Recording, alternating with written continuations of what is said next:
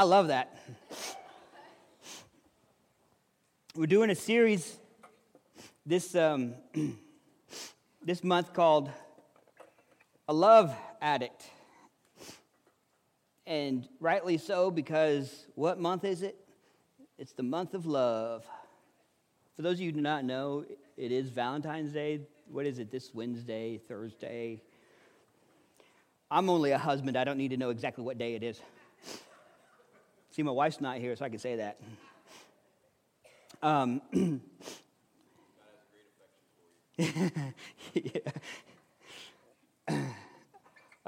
If you look over here, you see that I have a pitcher of water and a cup.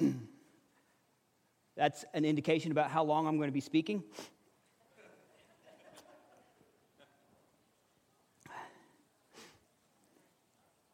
We talked last week about addiction, and an addiction is something that controls your life.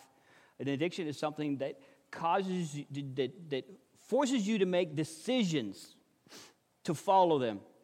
And we talked about relationships specifically, and how relationships can be can lead us away. When we're addicted to a relationship, it can lead us away from God. And it's a poison in our lives. Just like any other addiction, physical addiction we have, alcohol is a poison that ruins your life. Drugs, whether they're illegal or prescription drugs, can be an addiction that will destroy your life. And today I want to talk about another kind of addiction. And this is probably one that is most prevalent in our society today. When I was in college, I used to wear a necklace, and I wore it everywhere I went. And on the end of this necklace, I had a ring. And if you have seen the Lord of the Rings trilogy, okay, you can kind of get an idea of what it looked like. It was just a necklace, and it had a ring there. And now, I did this before those movies came out. I was not copying. And that ring didn't have any special powers. The ring itself, believe it or not, was a ring I got out of one of those 25-cent dispensers. You know, you put your quarter in there and you turn, and it pops out, and that's where I got the ring. The chain was, you know, those chains that are little balls put together that are on a fan, ceiling fan. That's what it was. That kind of chain. Needless to say, it was not expensive. There was not a lot of monetary value in that. But there was a greater value in that than just how much I could get for it if I sold it. I probably couldn't even have gotten 25 cents for it if I had tried selling to somebody. But the reason I wore that was completely different. Because I decided that my love for Jesus, I was going to choose to love Jesus. And if at some point that my relationship with Jesus veered, it was because I no longer made a choice to follow Jesus.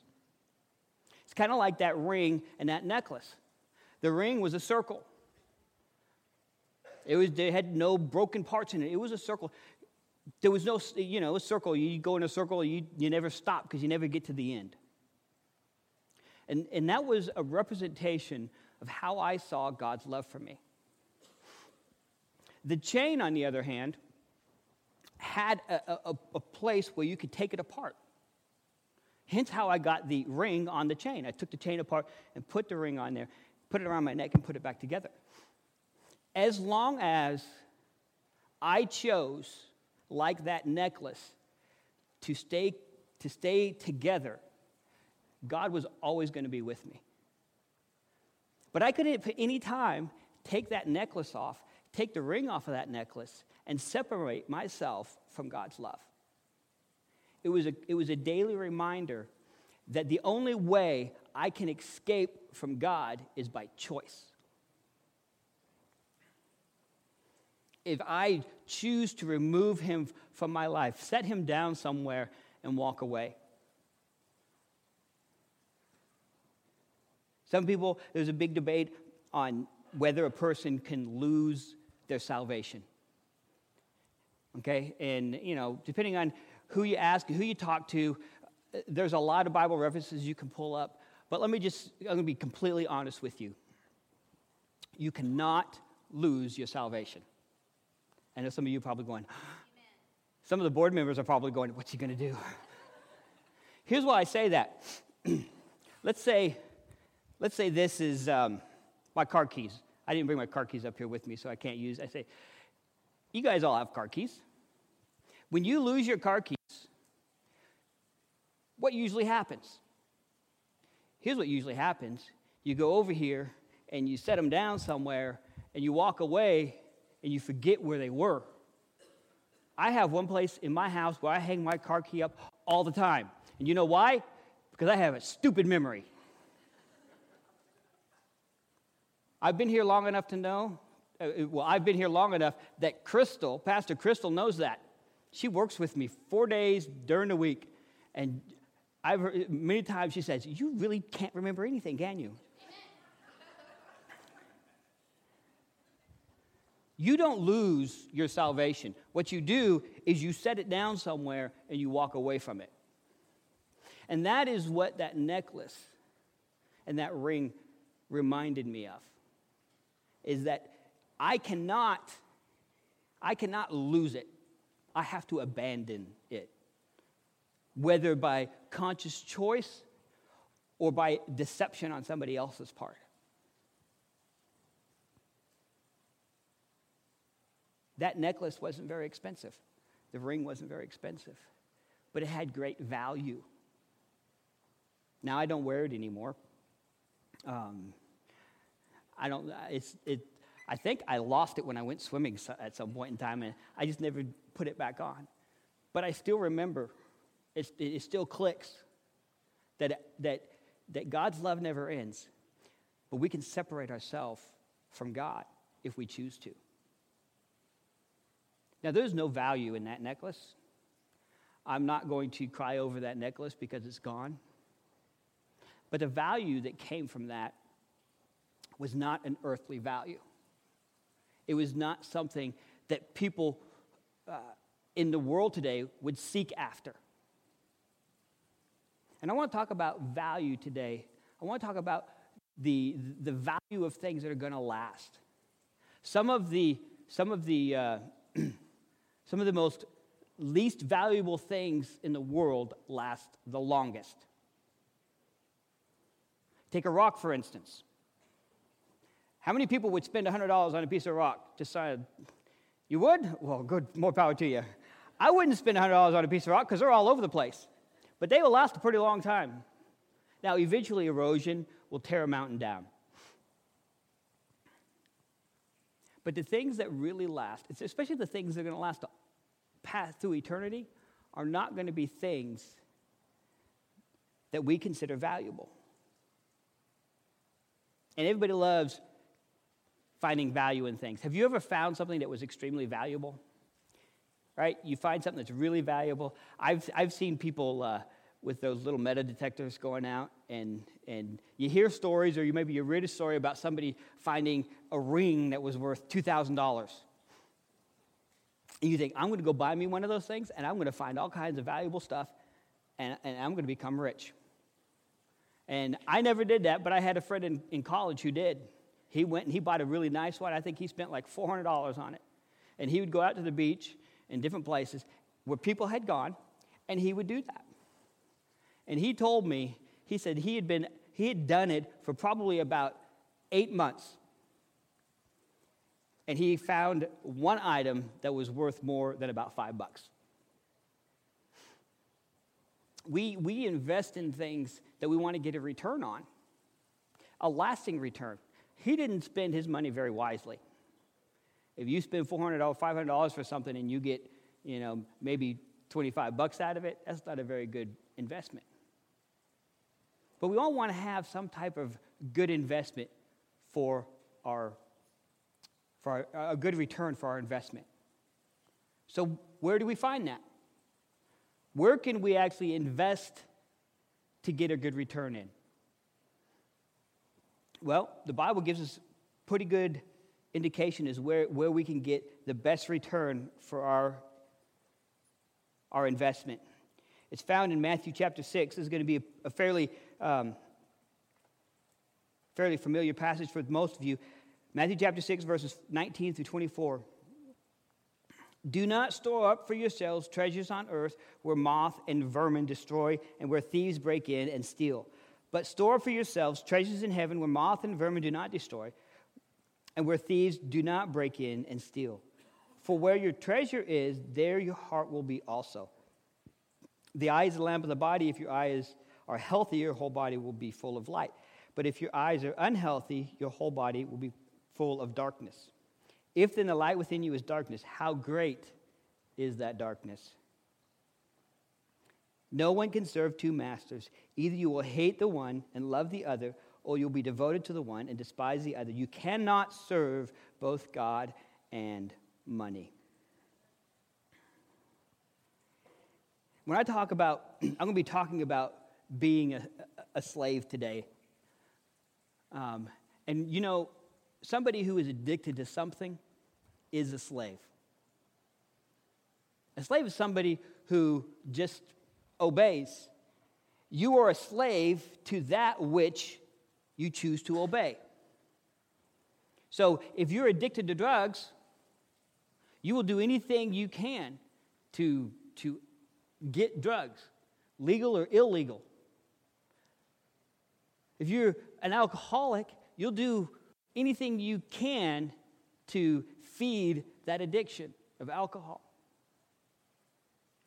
Maybe you're addicted to pornography.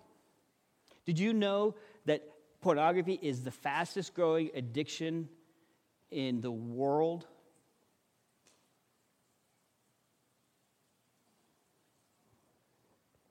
Maybe you're addicted to food. Maybe you're addicted to lying. Maybe your addiction is a desire to have influence. Maybe your addiction is power. Maybe your addiction is money.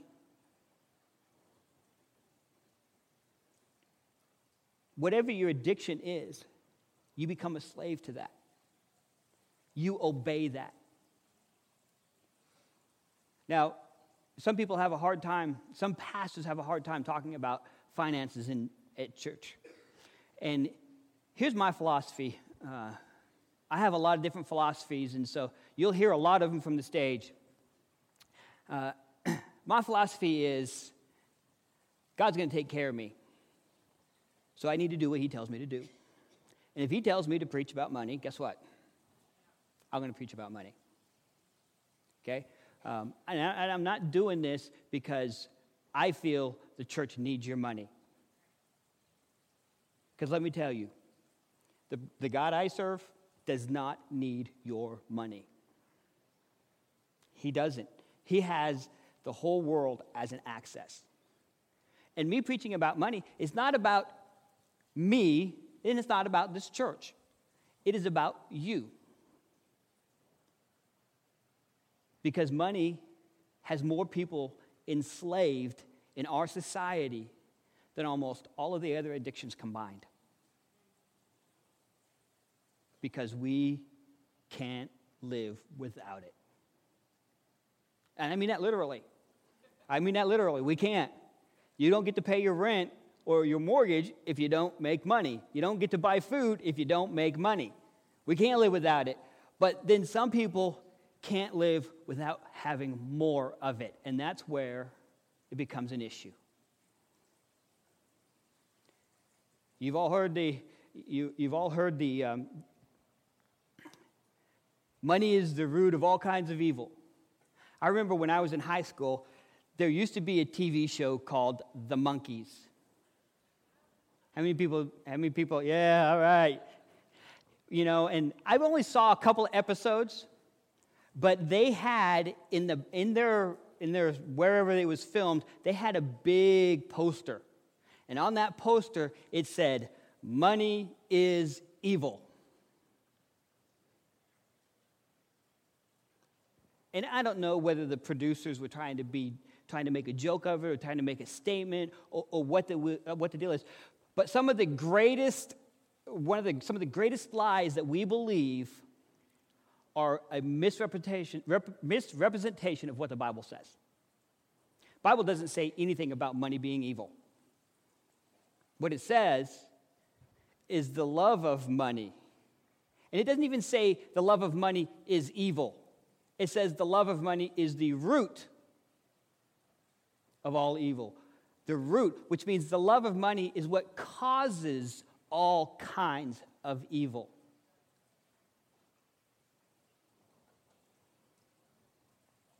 That is the issue that we face in our society today. The love of not just money, but the love of possessions. The love of what having things gives you. Let's be honest. It's nice to ride around in a brand new car. And there is nothing wrong with riding around in a brand new car. But it gives us kind of a status amongst our peers when we're able to ride around in a brand new car. I am not opposed to having a brand new car. We just bought a car 4 months ago. Not brand new, but it looks brand new. It drives brand new. And it's really dirty right now because we get all kinds of snow. How many of you guys woke up to 4 inches of snow this morning? Yeah, I love Iowa.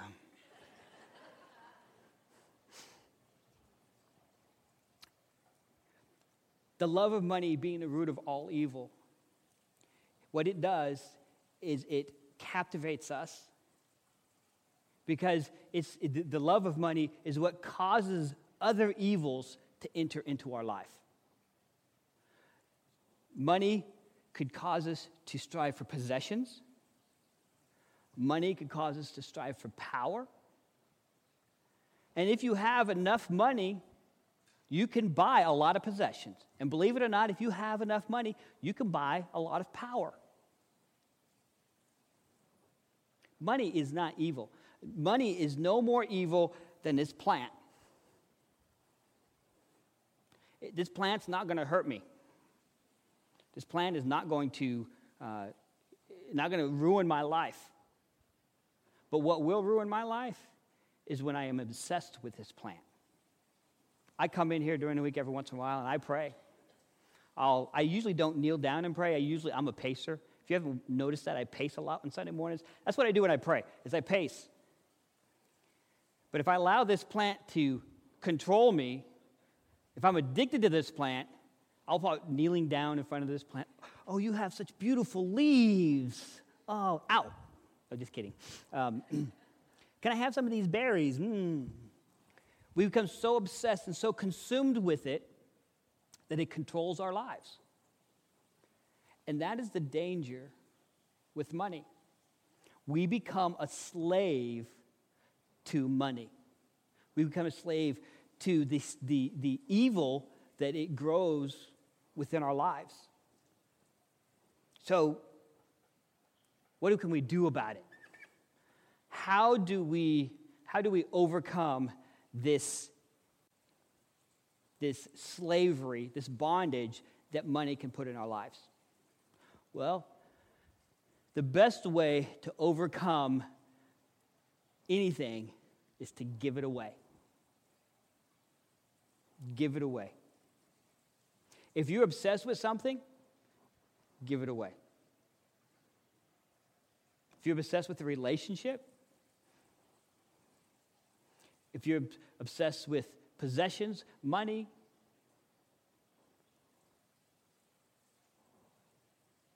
see, you will never be a slave to that which you freely give away. But if you got to have it, it controls you. I'm going to be honest with you. There are times in my life where money has kept me awake at night. And not just because I didn't know where the money was going to come from to do things, but sometimes that desire to have more of it,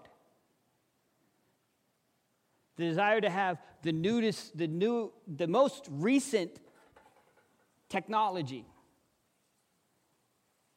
the most fashionable pair of shoes. I don't know if you noticed this. I don't have really nice shoes. I figure I'm going to be walking on them all the time. You know, my wife, on the other hand, she doesn't spend a lot of money on shoes, but she has some really nice shoes. Shoes that she will not wear in the snow. So she only get to wear them 2 months out of the year around here.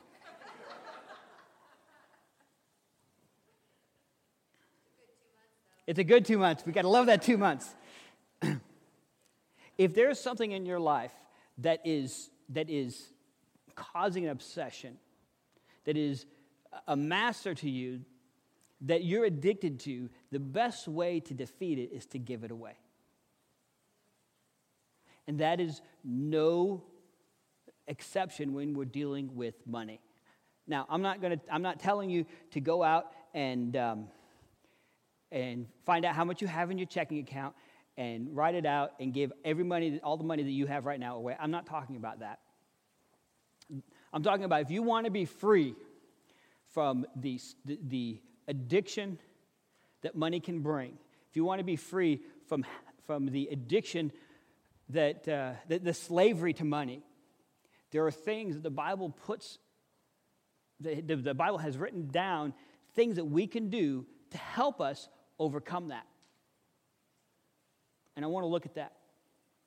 Now, I want you to know, I have not, even in my early pastoral years, I did not give the way God had told me that I needed to give.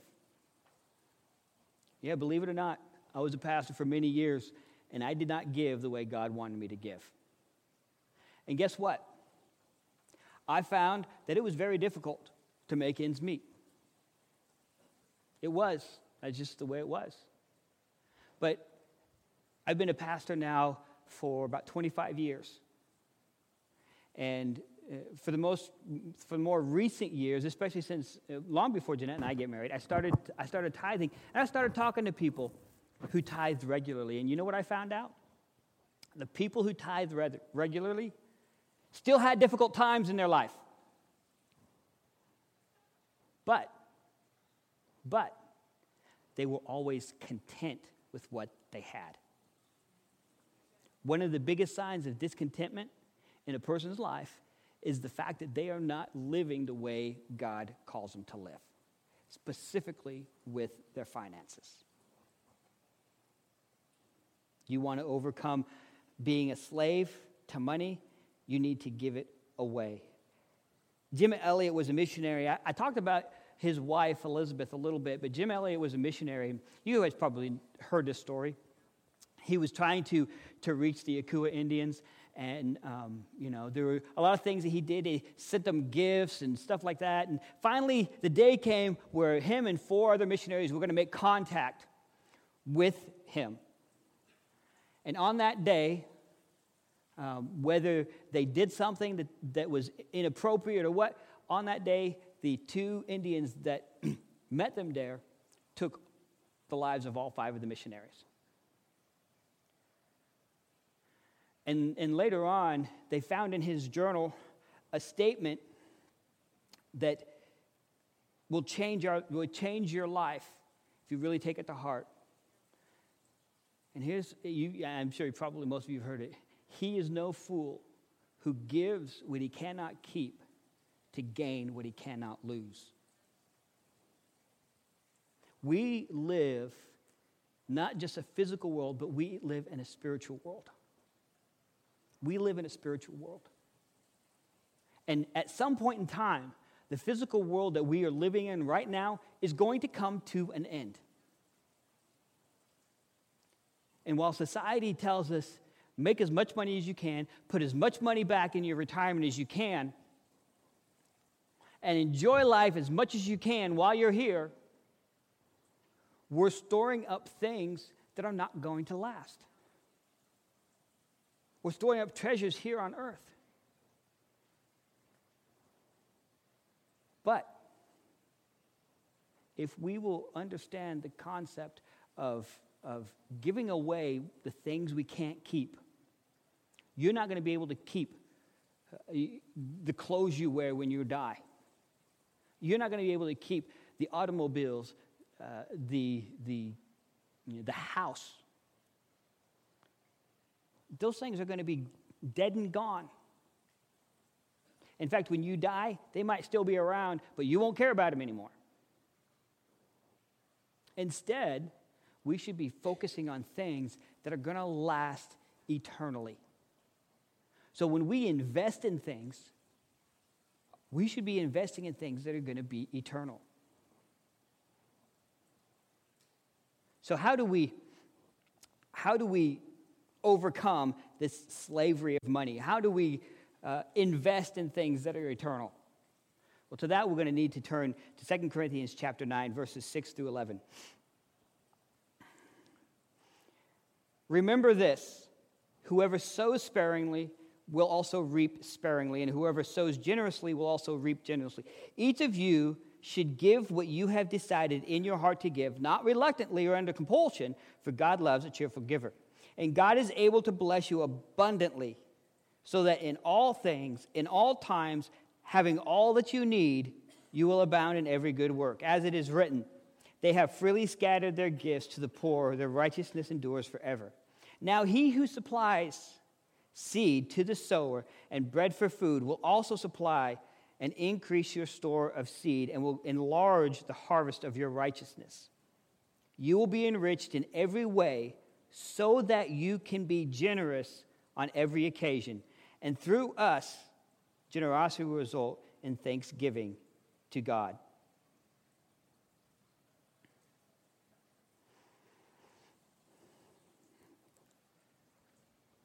I'll be the first one to tell you that I would love for God to bless me financially. I'll be honest. I would love that. But God knows what's better for us than we do. I'm going to be honest with you. I keep saying that like I'm not honest with you any other time. That's not the case. I don't know why I keep saying I'm going to be honest with you. I'm honest with you all the time. But God knows what I can handle. And if he was to give me $1 billion, I probably wouldn't use it wisely. He knows what I can handle. And he's going to give me what I can handle. So how do I allow him to give me the things that I can handle? Well, let me show you how. I haven't been over here to drink this water because it's actually not really. This is what I can handle, this cup. This is me. Okay? And God's going to give me what I can handle. And for all practical purposes, this is you too. God's going to give me what I can handle. He's going to fill it all the way up to the top, just almost to where it's overflowing. And so he gives me what I can handle. Well, I say, okay, God, but I want a little bit more. He says, well, I can't give you any more because you can't handle it. So how in the world am I supposed to let God give me more? Well, I guess if I want to get more, I have to empty out some of what is in there, right? Sounds simple. So here's what I do. I say, okay, God, I want you to give me, I want you to allow me to have, a little bit more. I want you to give me more. I want you to bless me. So I say, I'm going to give some of it away. And here's where most of us start.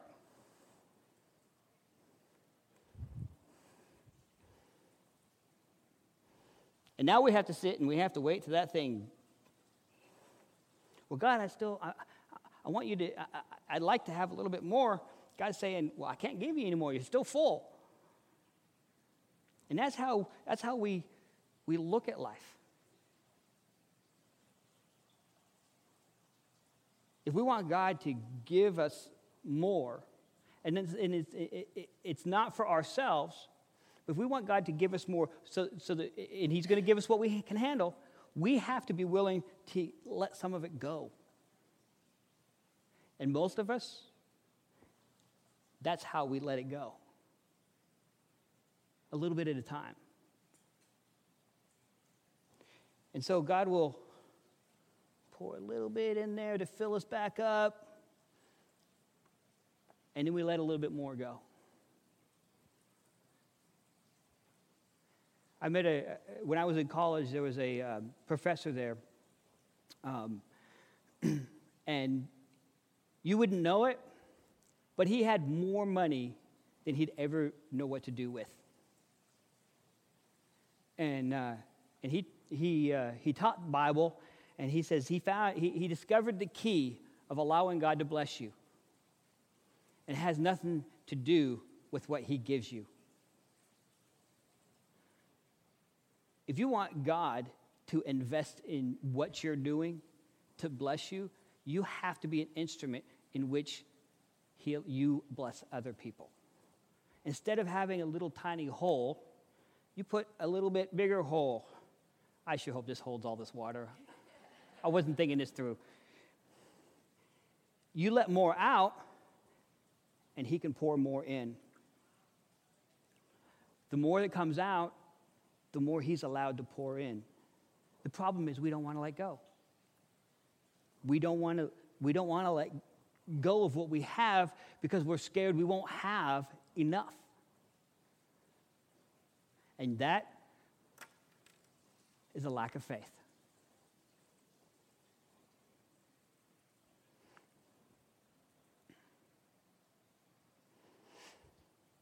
So, how do we live free from the slavery of money? First and foremost, we have to realize it doesn't belong to us anyway. God wants to bless you, but He is giving you what belongs to Him. Parents know this. We're teaching Eli that not everything belongs to him. He'll climb up on the couch, and he'll put his feet on the couch, and he'll stand on the couch. And I will say, Eli, you need to get down, because that couch does not belong to you.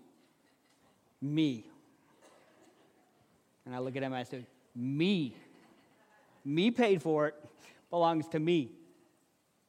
In the same way that Eli has things, and we call them his things, in reality, I paid for them, and I gave them to him. They're really my things. And that is what God does for us. He entrusts us with the things that are His. Yeah, but Pastor Steve, I work hard for this money. I'm sure you do. But who gave you the breath of life to enable you to work? Who gave you the opportunity to find that job? Who gives you the ability to wake up every morning? Everything belongs to God anyway. Psalms 24, 1 and 2 says, "The earth is the Lord's and everything in it, and all who live in it. For He founded it on the seas and established it on the waters." It's God's. When we first understand that everything belongs to God, it makes it a lot easier to give it away. When I was my second job as youth pastor. My mom and dad, I told you this many times, I grew up pretty poor.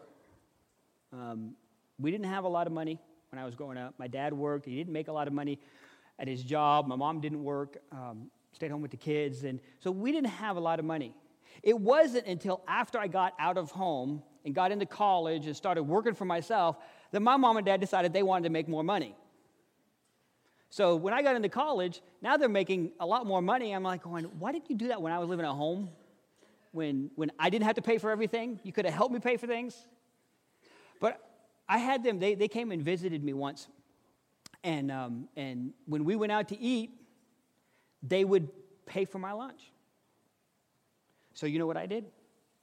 Ordered a lot of food. How easy is it for us to spend somebody else's money? How hard is it for us to spend our own money? Money we have is not ours. It's God's money. And when we realize that, it makes it easier for us to give it away because we know that it's God's money anyway. Now, that doesn't mean that you be stupid with God's money.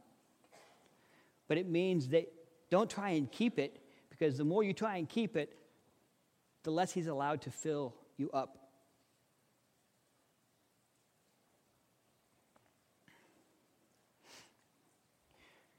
In our society, we think that we get things because we want to raise our standard of living.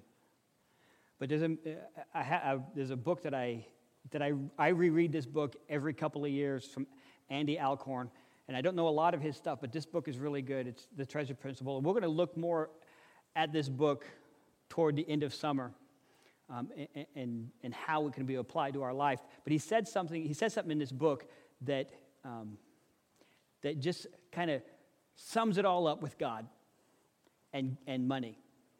And he says this: God blesses you not to raise your standard of living, but to raise your standard of giving.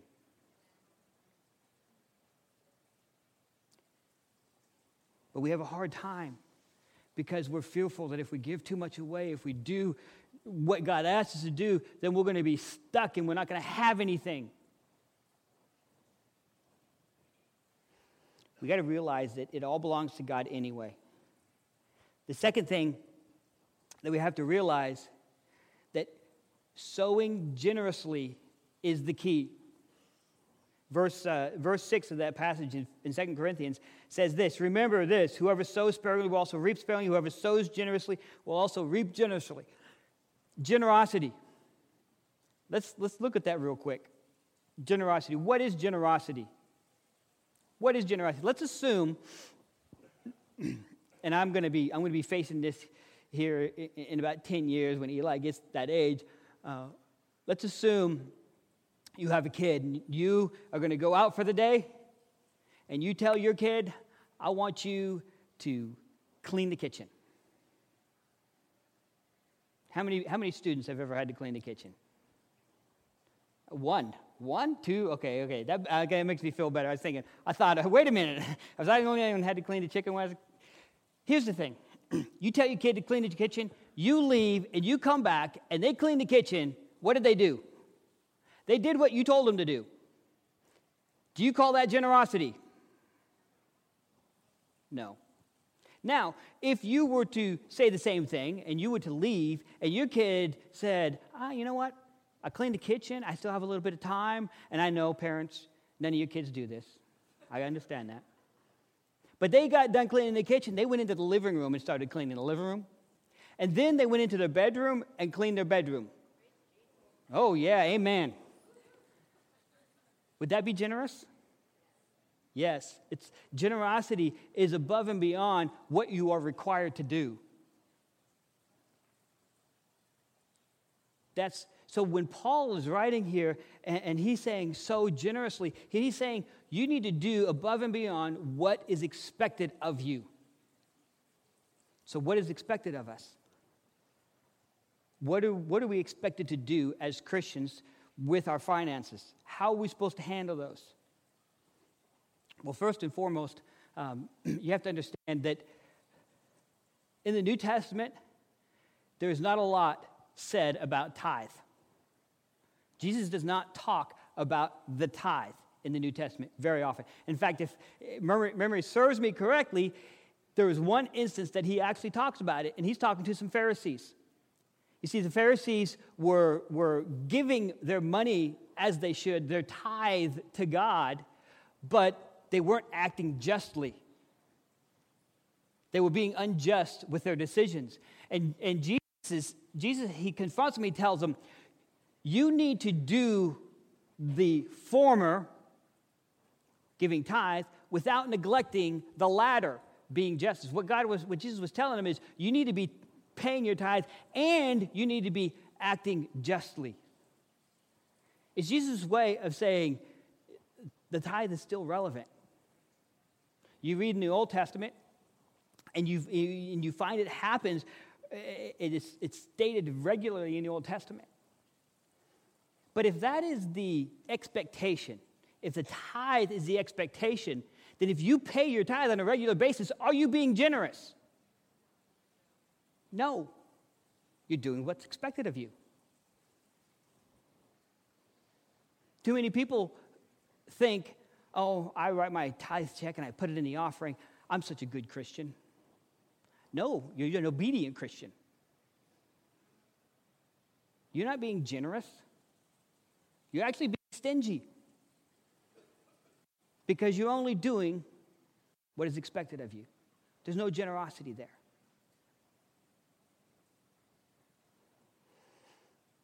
Being generous is the key. We need to do more than what is expected. You start with the tithe, but you don't end there.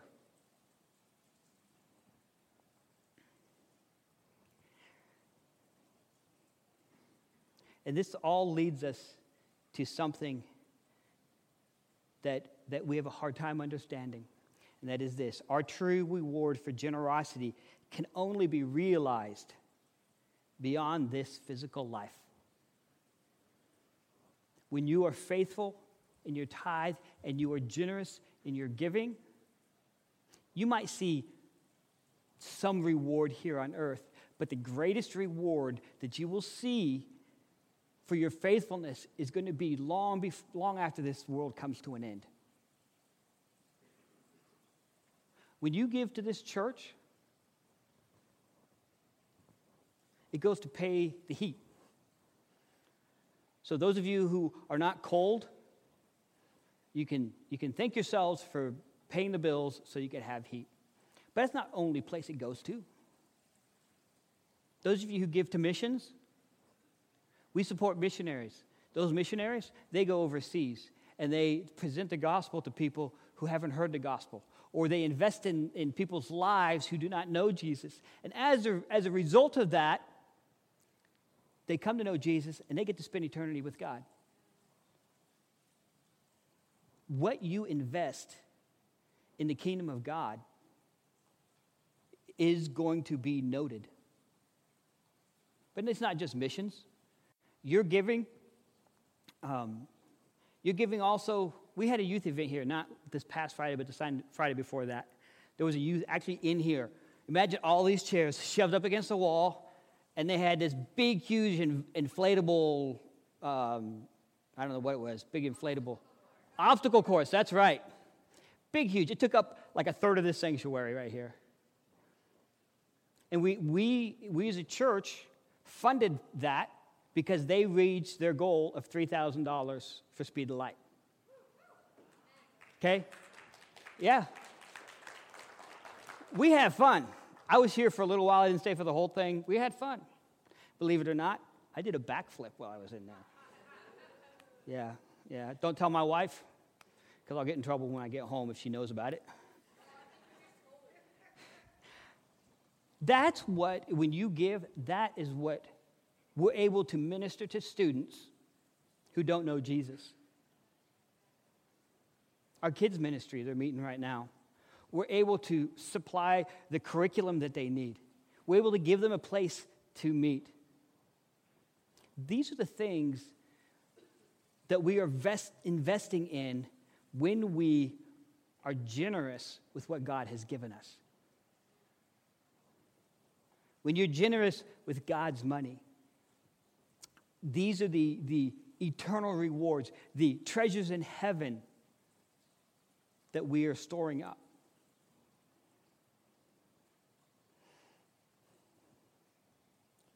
So what are some basic things that we can do, that you as an individual can do to maintain generosity and obedience to what God has for you. So maybe you're not consumed with money. Maybe you are giving regularly, you're giving generously. Maybe that is your lifestyle. Or maybe you've never really started giving because nobody told you you needed to. Or maybe you didn't think it was that important. Or maybe you are addicted to our American society of you got to have it. Where do we go from here? The first thing we need to do is we need to identify the earthly treasures that we're putting our efforts toward and figure out where the heavenly treasures we could put that toward instead. So what are the things that occupy your mind? What are the things that occupy your actions? And what are the things that you spend your money on? Because if all three of those things are the same thing, chances are you're obsessed, addicted. You are a slave to that. Find things in your life that need to go from an earthly treasure and put toward a heavenly treasure. Next, we need to ask God to help you invest. You got to have God's help because you cannot do it on your own. As I've mentioned before, my brother, heavily into alcohol, was alcoholic. He's doing pretty good now. Hasn't touched alcohol in a while. But there is no way on God's earth he could do it alone. There was no way. He did not have the strength. And most of us need help when it comes to addiction. And when it comes to money, we are all subject to it. So we ask for help from God. God, you've shown me where I need to invest, the heavenly things I need to invest in. Help me do that. If you're not asking God for help, you need to start asking for help. Because you can't do it on your own. We like to think we can. And we like to say, God can read my mind. And that's true. God knows what you're thinking. But there's just something about saying it out loud.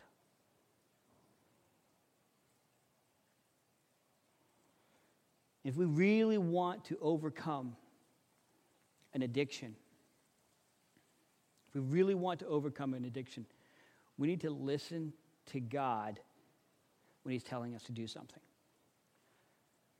And when it comes to finances, God makes it pretty clear. Be generous. Be generous. Again, the worship team's going to come up. We're going to close with one last song. I know I didn't say a lot of really encouraging things today. I probably challenged some of you. And there's a story in the Bible that Jesus is in the temple, and his disciples are with him, and some Pharisees are coming, and they're giving large amounts of money and putting it into the offering. And a little old lady, a widow, has 2 small copper coins. And as she's passing by, she drops those 2 copper coins into the offering. And Jesus says, you see that? That lady gave more than all of the others because she gave all she had to live on. God isn't concerned about how much. God is concerned about you trusting Him. It's not about you're able to write a $100,000 check. God could care less. It's about you giving what God has told you to give and trusting Him to take care of everything else.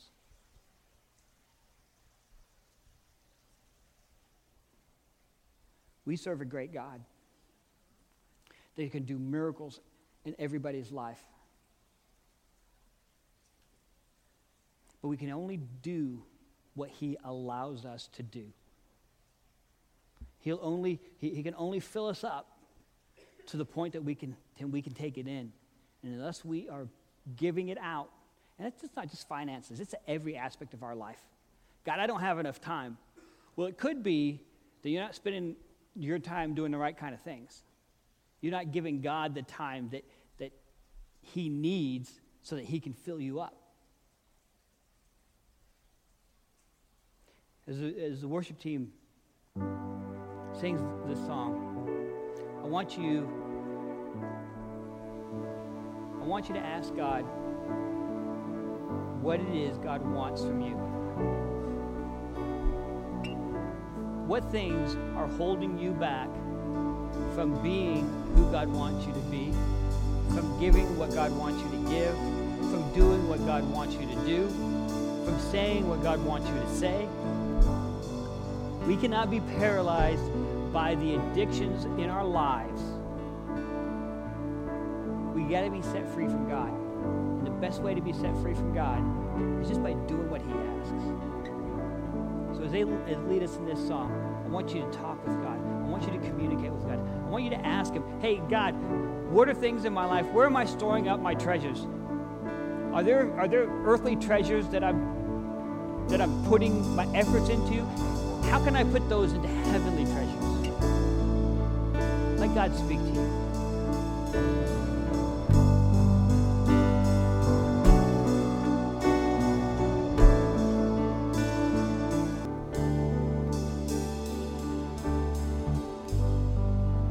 I was reading a book a couple of years ago, 2015. I was in school and I was reading a book and it had to do with evangelism, but he started talking about what he felt God wanted him to do. And he goes through a series of fights with God, because God told him, I want you next year, I want you to give $100,000 to the ministry that you are helping. Now, if God told me that, I'd freak. Say, God, you are crazy. There's no way I could give $100,000 and have enough money to live off of. But you know, after fighting with God for a little while, he says, okay, God, if that's what you want, that's what I'll do. And he says 3 months into it, he'd only given $4,000. And he says, you know what I had to do? I had to start looking at my life, and I had to evaluate what was more important, answering the call of God or living a comfortable lifestyle. He said his income didn't really increase. And he says, I look back now, and it's hard to tell where the money came from. But in a year, he raised $120,000 above and beyond what he had to live off of, because he was willing to do whatever God told him to do. Are we willing to do the same thing? I don't think God is. Maybe he is going to call somebody to do that. I don't think that's what God's going to call us to do in particular. But what he is calling us to do is to seek him and be obedient. And one of the hardest places in most people's lives to be obedient, not just giving what is expected, but going above that. The hardest place for us is our money. But when we start being obedient, God opens the floodgates. He releases us from our slavery to possessions. He releases us from our addiction to money. And he creates in us contentment that we can't find anywhere else. Because no amount of money can bring you contentment. No amount of possessions can make you joyful in your life. They can make you happy for a period, but you'll get bored with it. The only thing that can solve this issue in our lives is God. So I want to pray. Hopefully you had a chance to talk with God. And if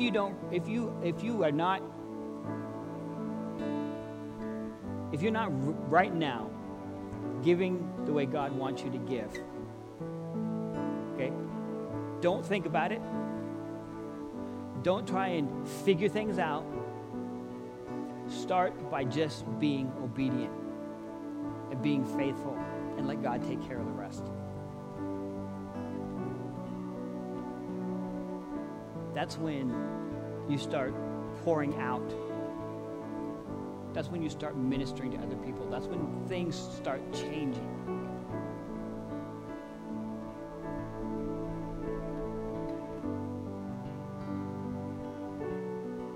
Stand with me. If you want God to use you, and I'm going to be very specific, if you want God to use you to bless others, to store up your treasures in heaven, I want to have you raise your hands, and we're going to pray a prayer. And then you're going to leave this room. You're going to leave this room, and you're going to listen to what the Spirit is telling you. So if you want to be free from addiction of money, or that gotta have it, if you want to be free of always being uncontent with where you're at, or maybe you just want to be more giving, I want you to raise your hands with me. And I'm going to pray, and I want you to pray in your own words. I want you to talk to God. I want you, and I want you to do it out loud. I know sometimes we can pray in our minds, and God reads our minds, but listen, there's something that happens when our voice is heard out loud. So as I pray, I want you to pray and ask God to help you. Jesus, thank you for your sacrifice. Thank you for your willingness to come and die on a cross so that I could spend eternity with God. I could spend eternity with the Father. I could spend eternity in a place beyond my wildest dreams. Thank you so much for that. And I ask that you just reach down, Lord, not only into my life, but into the life of every individual here, that you would guide us into all truth. You would free us from the bonds of slavery. Free us from the addictions that we have in our lives. And start with this I gotta have it attitude. I don't have enough. You are the God who supplies all of our needs according to your riches and glory. And as long as we have you, we have what we need. Give me clear direction this year, Lord, and as to what you want me to do with my finances. How you want me to overcome selfishness. How you want me to overcome discontentment. Help me to rely on you in my times of doubt, to rely on you in the temptations to not do what you've called me to do.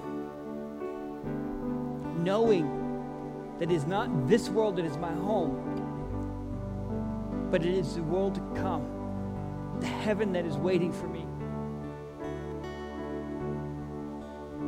I know I can't take anything with me, but you've promised that I can send things ahead to meet me there. Let me store up treasures in heaven. We ask this, Lord, in your holy name. We lift it up to you. Amen.